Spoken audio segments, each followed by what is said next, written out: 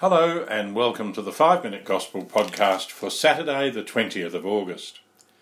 Our Gospel passage today is the introduction to chapter 23 of Matthew's Gospel, where Jesus repeatedly calls the scribes and Pharisees hypocrites. Now, this chapter contains Jesus' strongest criticisms of the scribes and Pharisees in all the Gospels. At the beginning of our passage, Jesus says of the scribes and Pharisees, they do not practice what they preach. That's really the definition of a hypocrite. The scribes and Pharisees were the teachers of religion at the time of Jesus. Jesus saw them as making hard rules for others whilst failing to observe the rules themselves. They said they had certain beliefs, but they didn't live those beliefs. They stood in harsh judgment of others, failing to recognise their own shortcomings. As we read Jesus' words today, it's easy to be drawn into judging the scribes and Pharisees as awful people, dreadful people.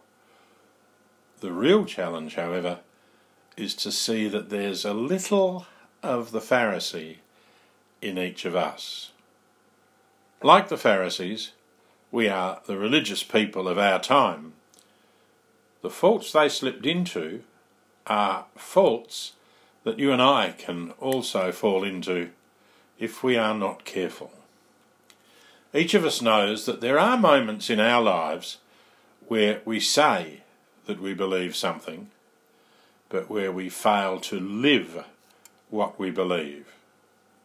There are times when we do not practice what we preach, and there are times when we are hypocrites, if we're honest.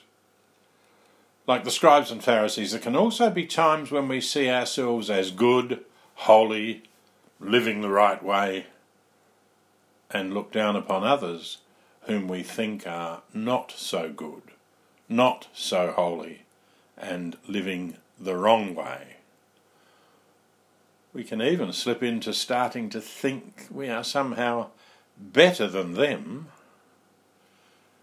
In his exhortation on holiness in today's world, Pope Francis said, when somebody has an answer for every question, it's a sign they are not on the right road.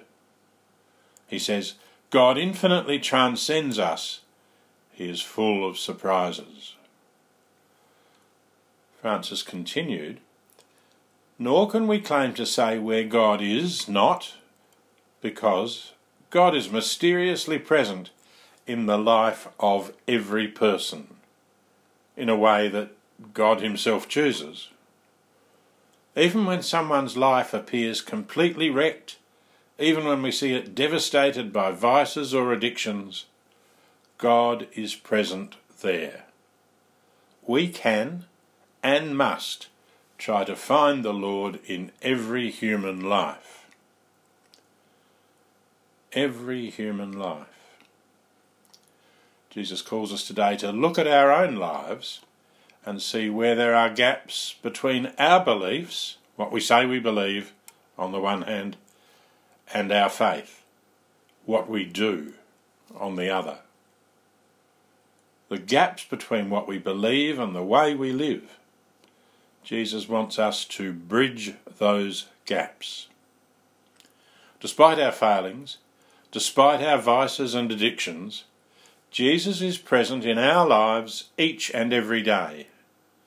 We can and we must make time and space every day to encounter him, to meet him, in all the surprising ways he comes to us. Time spent with Jesus every day bridges the gap between what we believe and the way we live, between what we believe and our words, actions and attitudes. Time spent with Jesus every day brings Jesus into every part of our lives.